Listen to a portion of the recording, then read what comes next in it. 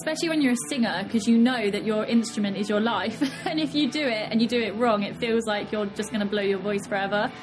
When you have an idea or just something creative inside of you, it just feels really nice to get it out on paper sometimes, or to express yourself that way. Yes, it's the art and the creativity and that expression, and that is what underpins it all, because that's like the product or whatever, or that's what people, connect with. That's what the beautiful part of music is.